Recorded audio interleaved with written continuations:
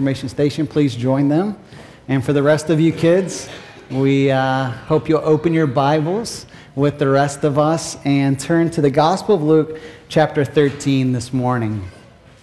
We'll be in Luke 13:1 all the way down to Luke 14:6.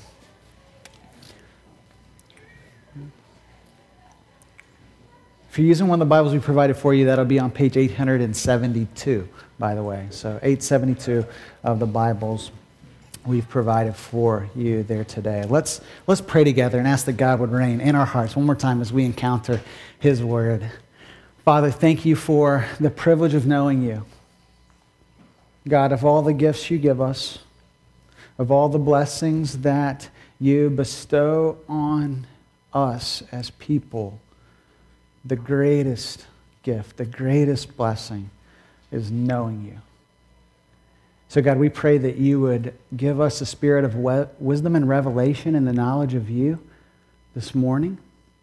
And that even as we just sing these words, reign in us. Lord, we pray that you would reign in us by your word.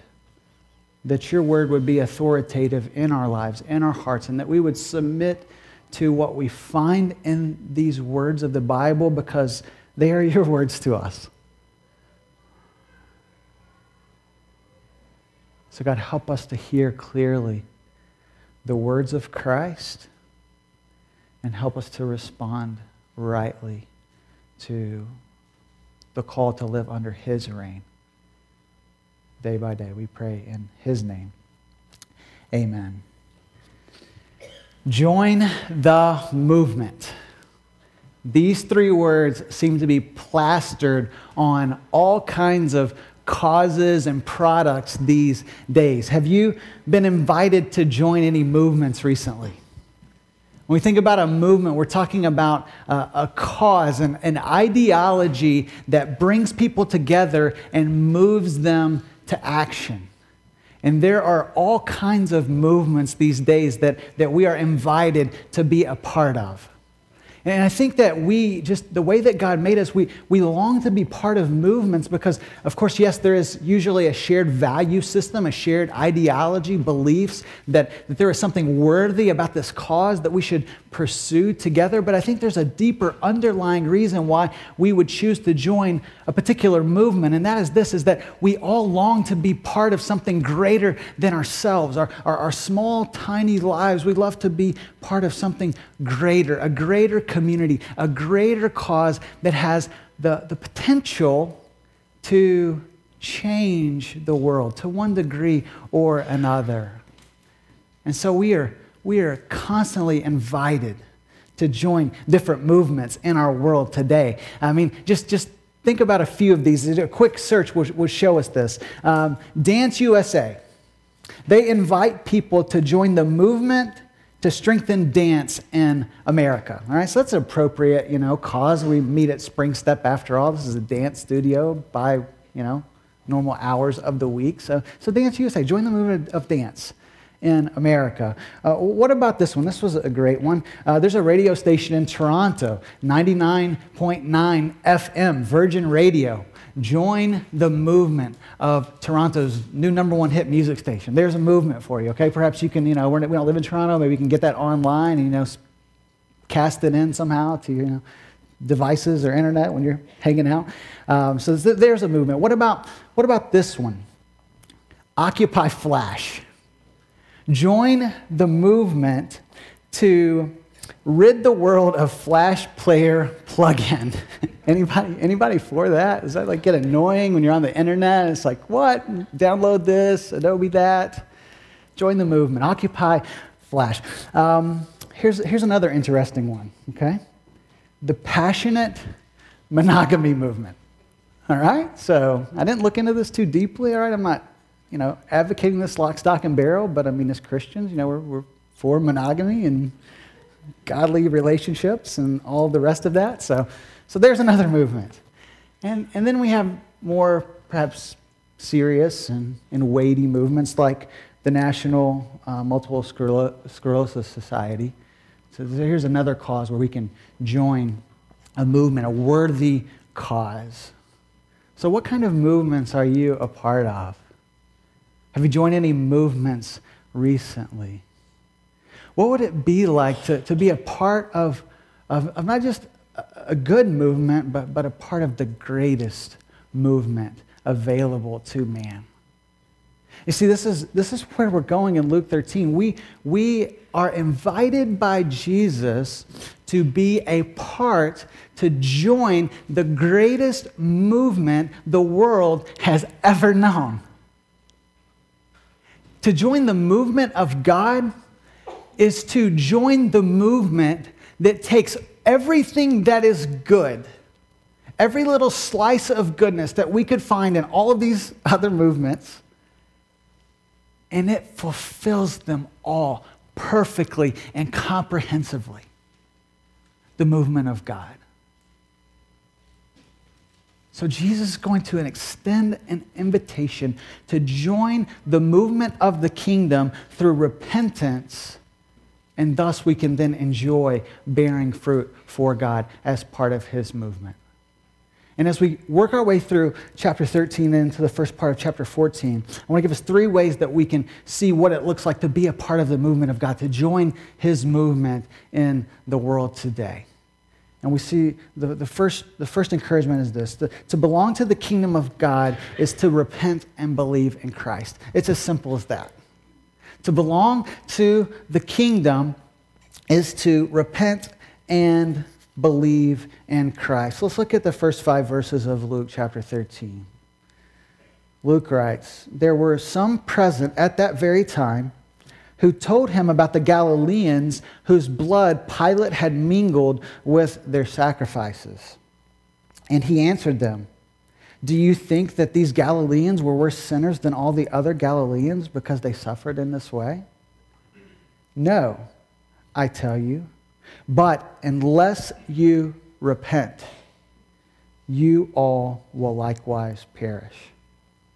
Or those 18 on whom the tower in Siloam fell and killed them. Do you think they were worse offenders than all the others who lived in Jerusalem? No, I tell you. But unless you repent, you all likewise will perish.'" If you remember in chapter 12, Jesus was teaching us about how to be ready for his return.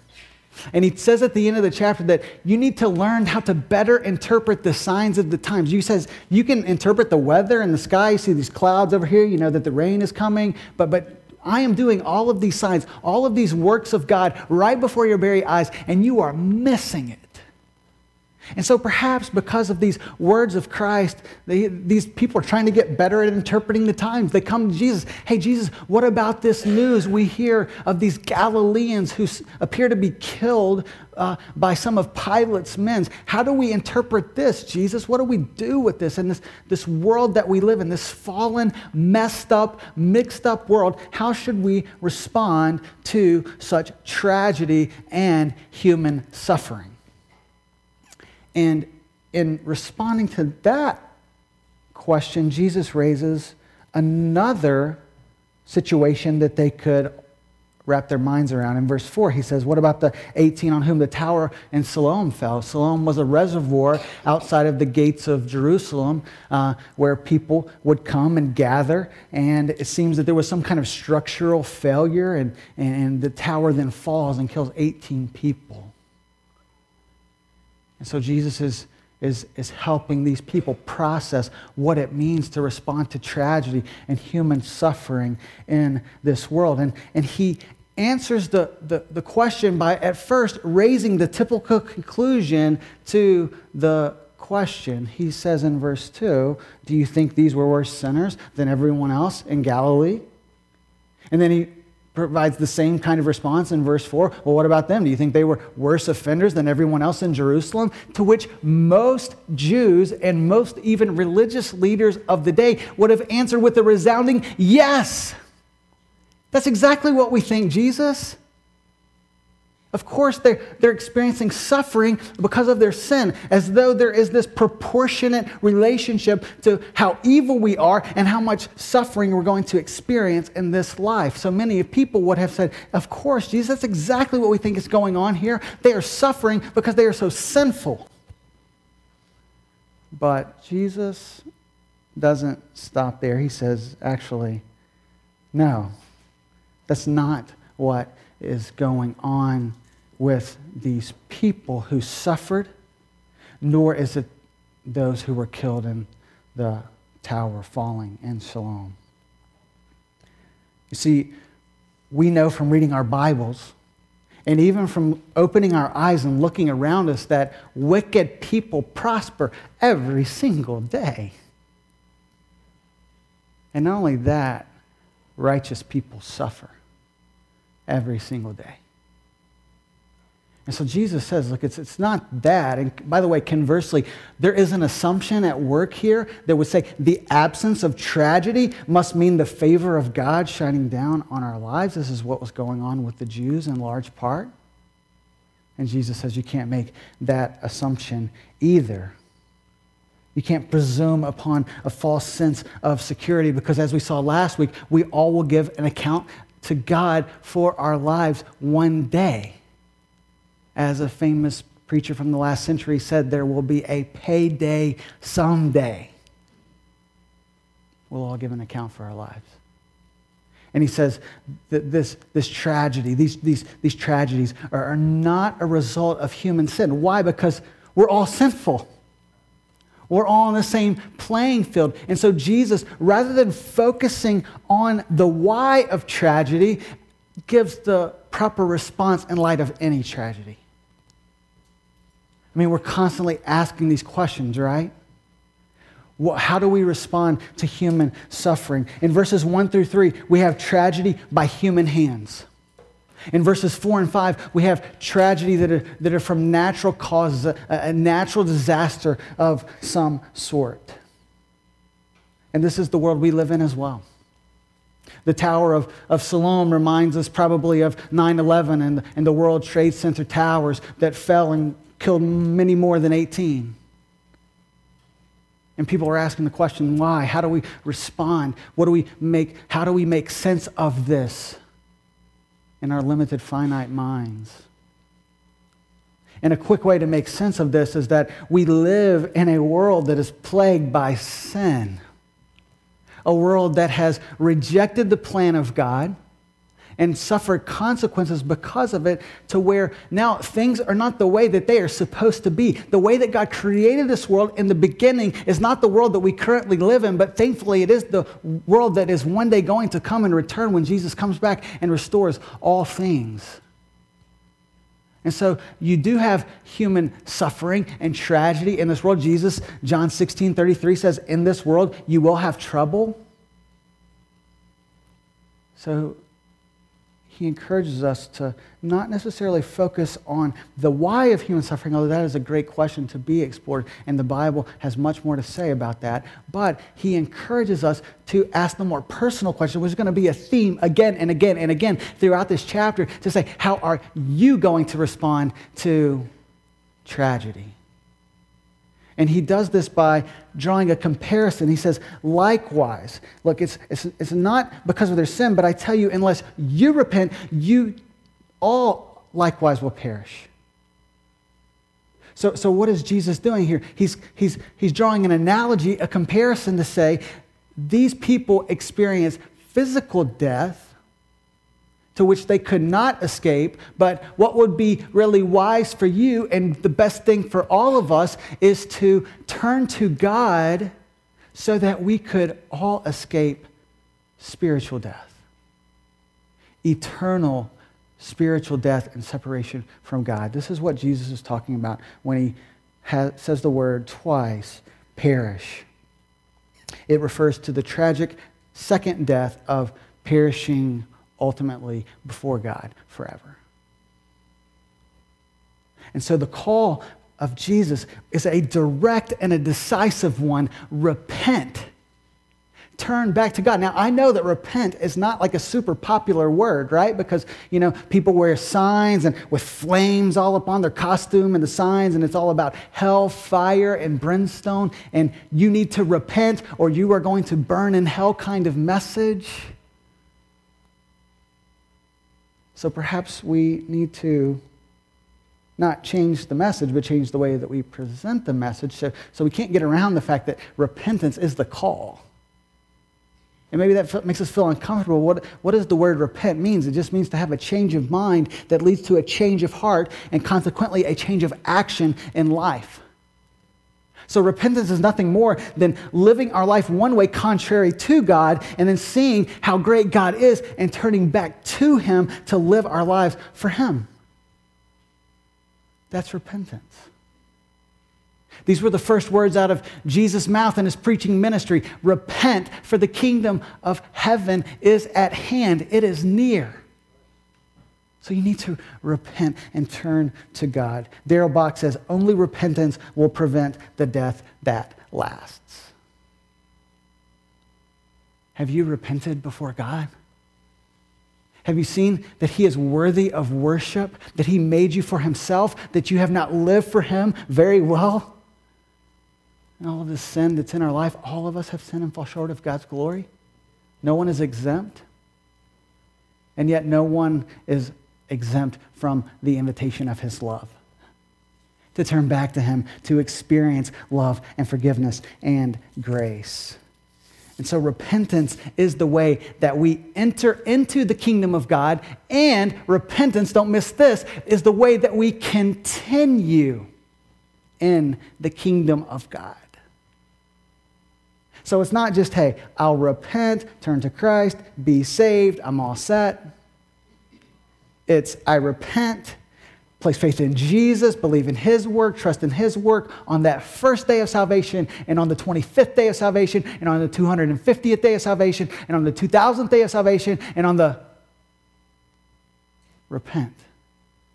Turn to Christ, believe in Christ, experience the grace every single day that Christ longs to give us. But here's our problem. A lot of times what happens is we want to enter the kingdom, belong to the kingdom in a way that is contrary to the way that God has set up and ordained. So what do I mean by that? Well, we set up other ways. Oh, God is, so understanding that we can kind of enter into this way and that way, and I'll maybe be good enough, and I'll do my own, best works, and I'll set up my own kind of rules and system, and if I live according to that, which I'm probably not going to do anyway, then, I'll enter the kingdom that way. And there were some people that we see continually pop up in the Gospel of Luke who try to do this again and again and again. They're known as the Pharisees. And in verse 10, look at verse 10. It says, now he was teaching in one of the synagogues on the Sabbath, and there was a woman who had a disabling spirit for 18 years. She was bent over and could not fully straighten herself. When Jesus saw her, He called her over and said to her, woman, you are freed from your disability.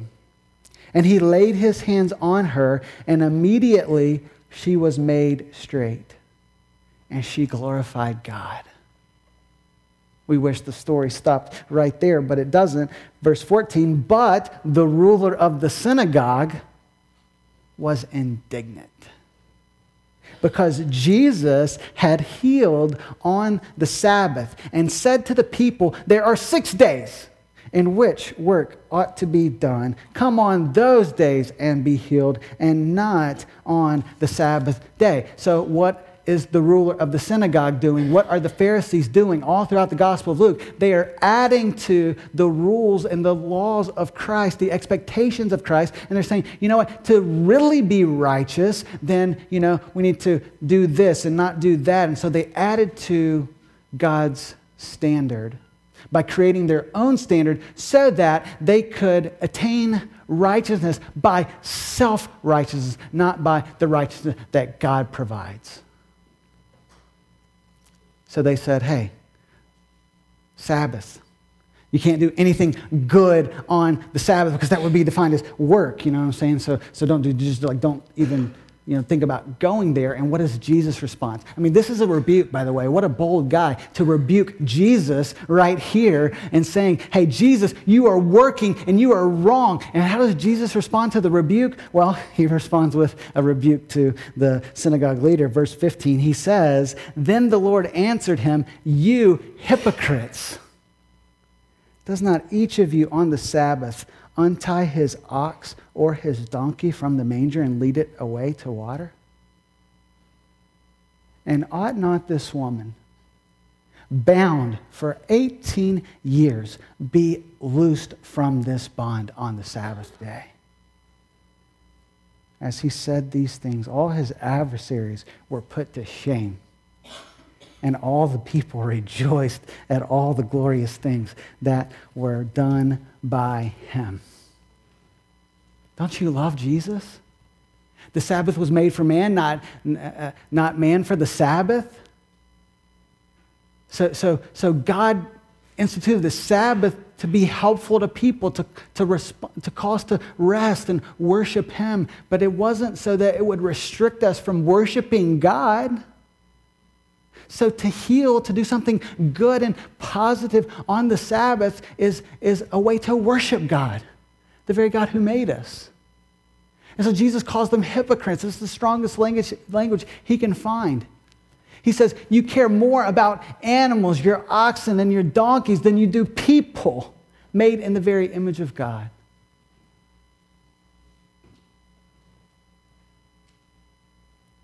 And he says, should not this woman be freed from her bondage to this disabling spirit? Jesus came, lived, died, rose again so that we might be set free. He shows us how spiritual warfare, remember that begins actually in chapter 1 of Luke and not chapter 4, and doesn't show up again until the end of the story. I mean, it's like all throughout the Gospel of Luke, the spiritual warfare. The reason the Son of God appeared was to destroy the works of Satan, 1 John 3:8. So Jesus is setting people free from the bondage that Satan has them in, physically, spiritually speaking. And this is so important for us to grasp. Why? Because part of the cross, Good Friday is coming, the Resurrection Sunday is coming, which we celebrate not, one time of the year, but hopefully every day of the year as believers. What is the cross all about? Well, the cross is the place where Jesus won the victory over sin, Satan, and death. So this is the Christus Victor view of the atonement, which only happens because Christ is the substitute, the mediator by which he takes our place, takes the penalty for our sin on the cross, bears our sin so that he could give us his righteousness. That is the gospel, and that is why Christ came to die. So him as our mediator, there's one mediator between God and men, the man Christ Jesus. Because he is our mediator, then we have victory over sin, Satan, and death. We have been ransomed for God. We now have this great example in Christ that we follow as he laid down his life for us. Now we are compelled to lay down our lives for others and for him. The cross is so robust. And we should celebrate it mightily during this season of the year. So Jesus comes to set people free, but the religious leaders didn't get that, and they weren't so on board with that. And we see that again in chapter 14. Verse 1, one Sabbath, when he went to dine at the house of a ruler of the Pharisees, they were watching him carefully. And behold, there was a man before him who had dropsy. It was like swelling, inflammation due to excessive water in the body. It says, and behold, and Jesus responded to the lawyers and Pharisees saying, is it lawful to heal on the Sabbath or not? We've been down this road before. Let's just cover it before we get there. Is it lawful to heal on the Sabbath or not? But they remained silent. Then he took him and healed him and sent him away. And he said to them, which of you, having a son or an ox that has fallen into a well on the Sabbath day, will not immediately pull him out? And they could not reply to these things. Don't you love Jesus? He just shares the truth with people, And the truth either sets people free or the truth will repel people and cause them to cower in shame and silence. That's what happens in 13 and 14. They're ashamed because they know he's right and they have no response, and they are silenced because they cannot respond to the wisdom of Christ. But this is one thing that I love about Jesus. Let's not miss the fact that Jesus twice now is dining where? He's dining with religious people who are incredible sinful people. So this teaches us that Jesus always wants the conversion of men. He always wants people, no matter how much they are opposed to him, how hard they reject him, how consistently they walk contrary to his ways. He wants all people, even these religious people, these ones who continually reject him, to respond in repentance and faith to him. I love Ezekiel 18:32, that God says, "For I have no pleasure in the death of anyone, declares the Lord God. So turn and live." Turn and live. Nicodemus, you Pharisee, if you want to be born again, turn and live. Synagogue ruler, you can have your theology of the Sabbath corrected and you can turn and live. Synagogue, rulers, Pharisees, it's available to all people. Turn and live, which is, just in different words, a picture of repentance. Repentance is turning and finding life in Christ. So, to belong to the kingdom is to repent and to embrace the work of Jesus Christ. Number 2, to participate in the kingdom is to bear fruit in the movement of God. Let's back up to chapter 13, verse 7, and Jesus builds on what he has just done in the first verses by calling them to repent. In verse 6 it says, "And he told this parable. A man had a fig tree planted in his vineyard, and he came seeking fruit on it and found none. And he said to the vine dresser, 'Look, for 3 years now I have come seeking fruit on this fig tree, and I find none. Cut it down. Why should it use up the ground?' And he answered him, 'Sir, let it alone this year also, until I dig around it and put on manure.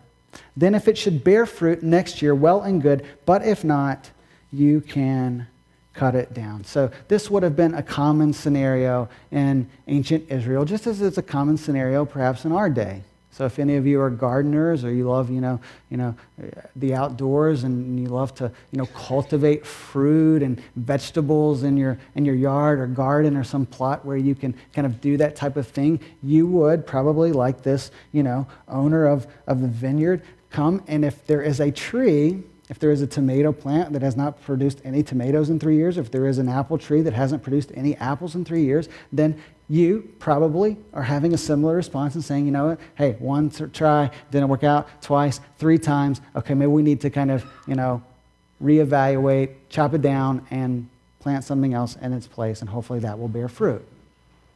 So if you are maybe a little bit like me at times, and maybe not so much like Jesus, maybe you would be a little more impulsive and impatient, and you would say, hey, chop it down.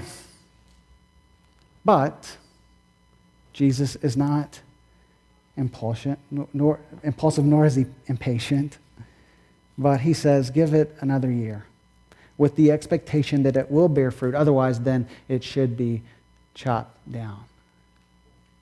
And this is a picture, this fig tree is a picture of Israel who persisted in their unbelief and unrepentance and continued to fail to bear good fruit for God. And so Jesus is saying, look, your time is running short, but I will continue to be patient with you and give you space to repent and believe and bear fruit for my kingdom. And if this was true of unrepentant Israel who continued in their unbelief, then the same would be true for any of us who continue in our unbelief. We need to respond in repentance and faith to the work of Christ so that we might bear fruit for God. Because listen, if we never bear fruit in our lives, even if we think we're kind of in with Jesus, then we are actually showing that we were never in with him in the first place. And we will suffer great loss. So the call here is a call to bear fruit for the kingdom of God, because this is the beautiful news. When God comes into a person's life and changes us from the inside out and gives us his Spirit and makes us this new person, new creation, then we have the ability to bear beautiful fruit for God that reflects who he is and his character and his work. So people that were, quite angry before become kind people. People who were greedy and thieves before become generous and sacrificial. People who are so prideful before that you can just see it written all over their face and the way that they walk become humble people. They put others before themselves. And we have love and joy and peace and patience and all of these beautiful things that God wants us to produce in our lives. So we need to come to Christ, seek to bear fruit for him, and give evidence that we actually belong to his kingdom. Now, what is his kingdom like? Well, we see this in verse 18 through 21. Jesus tells two very short parables that teach us something of the character of his kingdom. It says in 18, he said, therefore, what is the kingdom of God like? What a great question. It is like a grain of a mustard seed that a man took and sowed in his garden. And it grew and became a tree, and the birds of the air made nests in its branches. And again he said, to what shall I compare the kingdom of God? It is like leaven that a woman took and hid in 3 measures of flour until it was all leavened. So these parables give a quite simple message of what the kingdom of God is like. He's basically saying that the kingdom is moving. The kingdom is growing.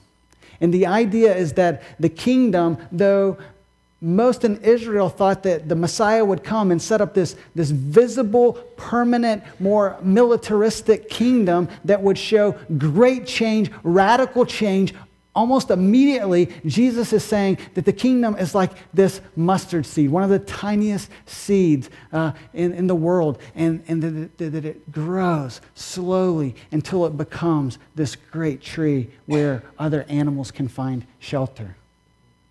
So the parables communicate, just like with the leaven and the bread, until the whole loaf becomes leavened. Jesus is saying the kingdom is like that. It may start small, but one day it will grow in great size and stature over time to include people from every nation and tribe on the planet.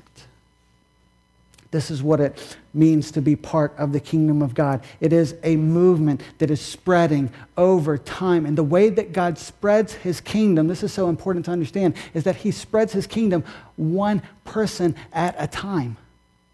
One person who said, I don't want to be a citizen of your kingdom, then comes to understand the truth in Christ, embraces Jesus, and then they are added to the kingdom. This is why it's so fun to be a part of a church plant.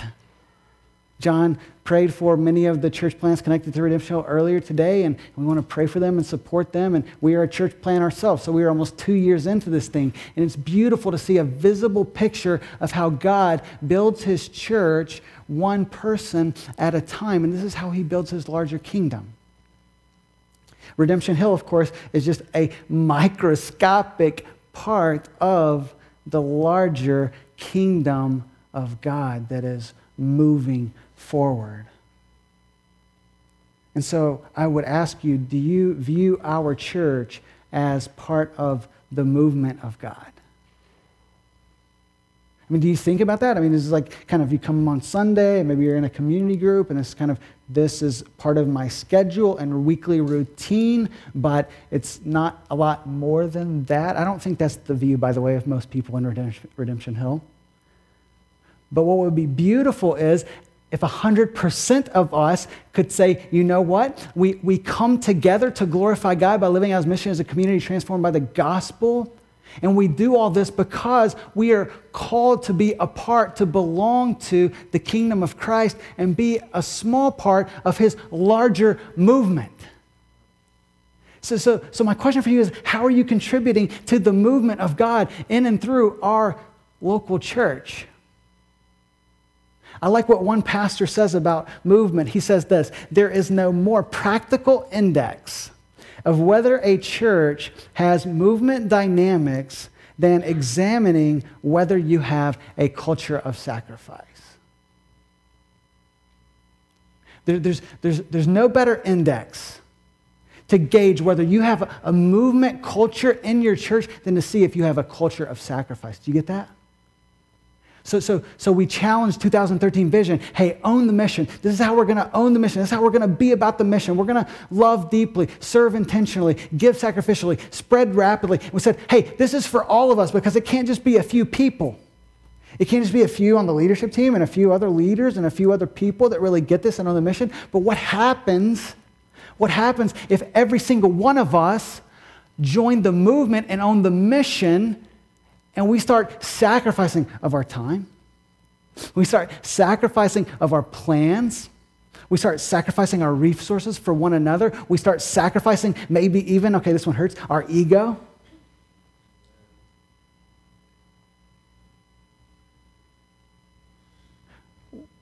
What really keeps us back from taking these cards? All right, they're like all over the place today, all right? They're in your seat. We'll have stacks like all over back in the exits and stuff. You know, this is Easter egg hunts next Saturday, Easter service, second anniversary celebration the next 2 Sundays. So I mean, you can take 1,000 of these if you'll get rid of 1,000, okay?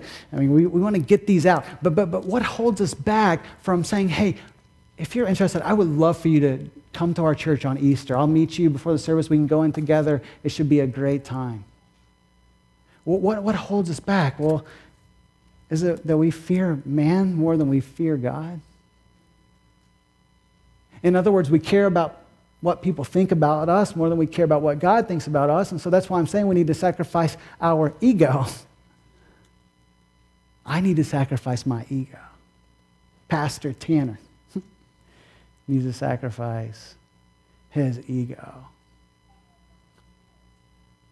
What will this business man or woman think of me if I, will she not want to talk to me anymore if I, come in her shop and after I've invited her to church or attempted to share the gospel? So we have opportunities. Listen, after the service, as John will share, we have 5,000 of these out across Medford already this week. We have 5,000 more that we can distribute. And so for everyone that wants to join in on the culture of sacrifice and sacrifice a little time after church today, we're going to go and we're going to continue to blitz the city by praying for this city and these homes and these people who live in these homes. And we're going to put these on people's doors because we want them to know about the Easter egg hunts, a way for us to practically serve and love our city. And we want people to know that there is a church here who loves them and loves Jesus, and they can come and worship with us the next 2 Sundays. Let's pray for these. Like, even if you don't join us after the service, would you sacrifice some time and pray that God would use these so that many, many people in Medford could come to, like us, participate in the kingdom of Christ, which is an indescribable privilege. So here's the beautiful thing. When the kingdom is at work in us, when we belong to the kingdom, then we ourselves are changed and we grow and we bear fruit for God. But then we, as we are growing, are a part of this larger movement that is also growing and bearing fruit for God. That's the ideal. Individuals being changed as part of a larger corporate community that is also being changed and bearing fruit for God. I hope you're in. Number 3, to enjoy the benefits of the kingdom is to receive the compassion of Christ.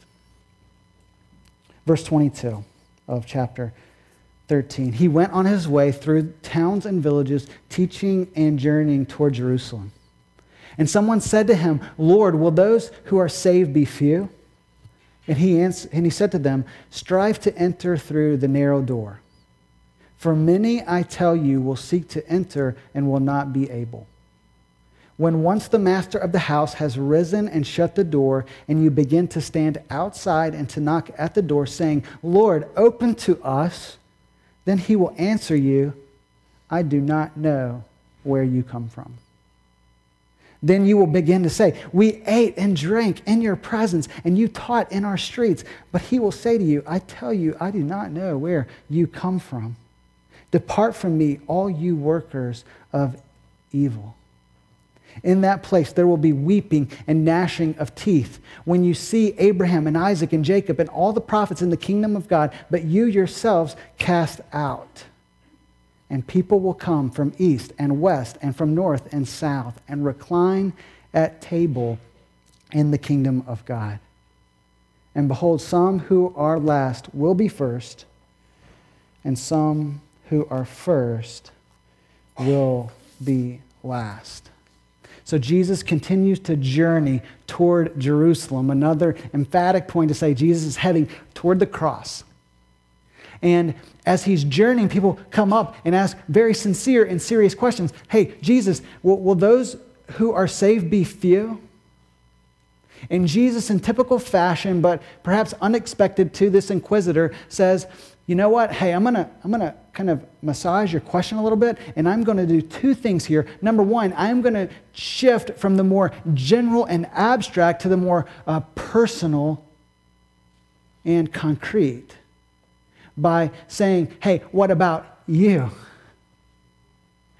Will you enter through the narrow door? Will you be those who are on the inside, or will you be those that are numbered among those who have never been changed by my grace?" And so this is a personal question. Will you enter through the narrow door of Christ? It's a personal question that I'm asking every single person right now. Have you entered the narrow door of Christ? Acts 4:12 says, "And there is no salvation in there is salvation in no one else, for there is no other name under heaven given among men by which we must be saved." So I know that this verse is a scandal to so many because people, again, want to get in so many different ways. And yet Jesus is saying, I am the way. If you want to find salvation, it has to come through me.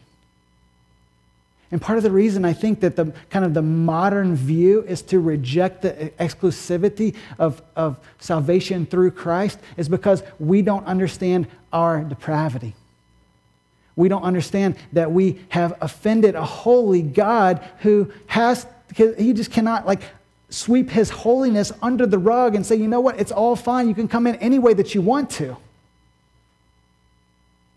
So he has to uphold his justice and his holiness. But the beautiful thing about God is he never sacrifices his holiness and justice at the expense of his love, grace, and mercy. So he brings them together, and he does this in the cross so that anyone who would believe in Christ, look to Christ and his finished work on the cross on our behalf can be saved and enter through the narrow door. So Jesus makes it personal. And then number two, Jesus focuses not so much on the number of those who will be saved as much as the timing of salvation. In other words, there is not a limit to the love of Christ. All are invited to receive this gift, though not all will. All are invited to. So there's no limit to God's love, but there is a limit to the time in which we all have to respond, which raises the sense of urgency in the passage. Jesus clearly says, hey, many are going to say, I'm in with you, right? And Jesus is going to say, you're not in because you give no evidence of a changed life and you did not respond with urgency. So in our conversations with people who are exploring Christianity, we want to be gracious, we want to be humble, we want to be understanding, we want to remember that we were once in their place. We want to be patient, we want to share the truth in love, but we also want to do so with urgency, right? Because We never know when Jesus is going to return. We never know how much time we have left on this earth. And oh, by the way, if salvation is such a treasure and a gift, like why would you, if there is $1 million laying on the floor, like I'll walk by that for a few weeks, a few years, and not pick that up? I mean, does that make any sense? And yet salvation is incalculably more valuable than the greatest sum of money. So we share with urgency because the gift is so great and the consequences are so perilous. And yet at the same time, we must balance urgency with realism. So let me give you this quote by Michael Wilcock, who is a Lucan scholar, who says this: urgency is not the same as panic. Okay, hopefully this will help you as you share the gospel with your friends. Urgency is not the same as panic. This is good. In every case, wherever one man is honestly seeking the way into the kingdom, wherever another is faithfully pointing it out, the Lord knows how long the process requires. Before time began, indeed, he had allowed quite as much of it as would ever be needed for the purpose of saving all who would ever want to be saved. So you may share with a friend who is considering following Christ, and it might not be the first time, it might not be the fifth time, it might be the 15th time, but you know what? There is a sovereign God who is over all of that, and he knows just the right timing for you sharing and them receiving, for them to respond and come to faith in Christ. So share the gospel with urgency, but also share resting in his sovereignty over all things to, at the right time, open a person's eyes to receive the love of Christ. Now, before we wrap up on these benefits, we need to realize that there is some thick irony going on in this passage. And what is that? Well, verses 28 through 30 teach us that those who think they are on the inside actually end up on the outside, while those who everyone would think should be on the outside actually end up on the inside. And this is the paradox of the kingdom of Christ. These religious people thought that because of their, ethnicity and their descent and their proximity to the things of God, that they would be in the kingdom of Christ forever. But Jesus says, look, you are a child of Abraham if you share the faith of Abraham, not because you share the same bloodlines of Abraham. So it doesn't matter if you have family that belong to Christ. You can't ride to heaven on their coattails. No one can say to God one day, hey, on March 24th, 2013, I heard the message of Christ. Doesn't that qualify me to get into heaven? And Jesus is going to say, I don't know where you come from. It's a personal response. But here's the beautiful thing. The outsider, the outcast, the people who are on the margins of society, the most sinful people, they are invited to come from the north, south, east, west. All will come and be part of the kingdom of God and enjoy the benefits of the kingdom. And what is that? Well, Jesus says we get to recline at his table. We saw last week that he will actually come and serve us when we dine at the table of Christ in the kingdom. It's a picture of intimacy. When you belong to Christ, you participate in the benefits of belonging to God and having an intimate relationship with God. This is why God is our Father, the most perfect Father that we could ever imagine. So the benefits of the kingdom are that we enjoy the intimacy of God, and we also receive the compassion of God.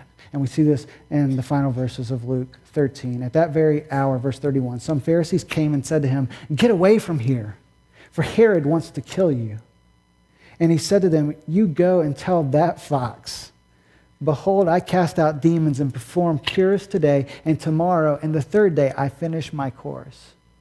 Nevertheless, I must go on my way today and tomorrow and the day following, for it cannot be that a prophet should perish away from Jerusalem. Oh, Jerusalem, Jerusalem, the city that kills the prophets and stones those who are sent to it. How often would I have gathered your children together as a hen gathers her brood under her wings, and you would not. Behold, your house is forsaken. And I tell you, you will not see me until you say, blessed is he who comes in the name of the Lord." Jesus says, as he thinks about the city of Jerusalem, he's saying, I have my arms wide open for you to come and to find protection and to find rest and to find care and to find concern. Our God is a compassionate God. Jesus is full of compassion. If you want to know God, you just need to look at Jesus. And that's why Psalm 145 verse 8 says, the Lord is merciful and gracious, slow to anger, and abounding in steadfast love. The only thing that is holding people back from the compassion of Christ is themselves. That's why Jesus says, I would have brought you in under my wings, but you would not come. And so my question for you today is, have you come to Christ? Have you experienced intimacy with God? Have you received the compassion of Christ and all of these benefits that are available to the children of God? Because this is what I love about Jesus. The movement of the kingdom of God is a movement of mercy and compassion. He gives us what we do not deserve, and he holds back from us that which we do deserve. And so if you are kind of there and you are wrestling, maybe you are apart from Christ and you say, man, I need to clean my life up before I come to Christ. I'm not worthy of him. Jesus says, no, you just come. You don't have to get your sins together. You don't have to clean yourself up. You can never do that anyway. So you just come just as you are. You come and you find rest and compassion and care under my outstretched arms. And for those of us who are in Christ and we are wrestling with the same thing, perhaps you didn't even want to come to worship today because you've had such a rough week and you've sinned against God in maybe some really blatant ways. And you know what? You need to hear that there is more mercy in Christ than sin in us. There is more mercy in Christ than sin in us, as Richard Sibbes once said. So Jesus stretched out his arms on the cross to die for us, as we will remember this Good Friday. Arms full of love, full of grace, full of compassion, full of forgiveness. And he still holds them out for us today to come and to receive this intimacy and care and compassion, that we might walk in his ways and bear fruit for him and be a part of the kingdom of God. Let's pray. So reign, God, please reign in us. Come purify our hearts. We need your touch. Come cleanse us like a flood and send us out so the world may know you reign. You reign in us. Father, would the truths of your great word, and even the words of the song that we sang earlier, Lord, we ask that you would reign in us as we return to you again and again through repentance and faith. And as we seek to bear fruit for you and be a part of the movement of your kingdom, Lord, may everything be fueled by the gospel, this gospel of love, compassion, and forgiveness. Lord, I pray that people would be finding your mercy even now and returning to you. We pray in Jesus' name. Amen.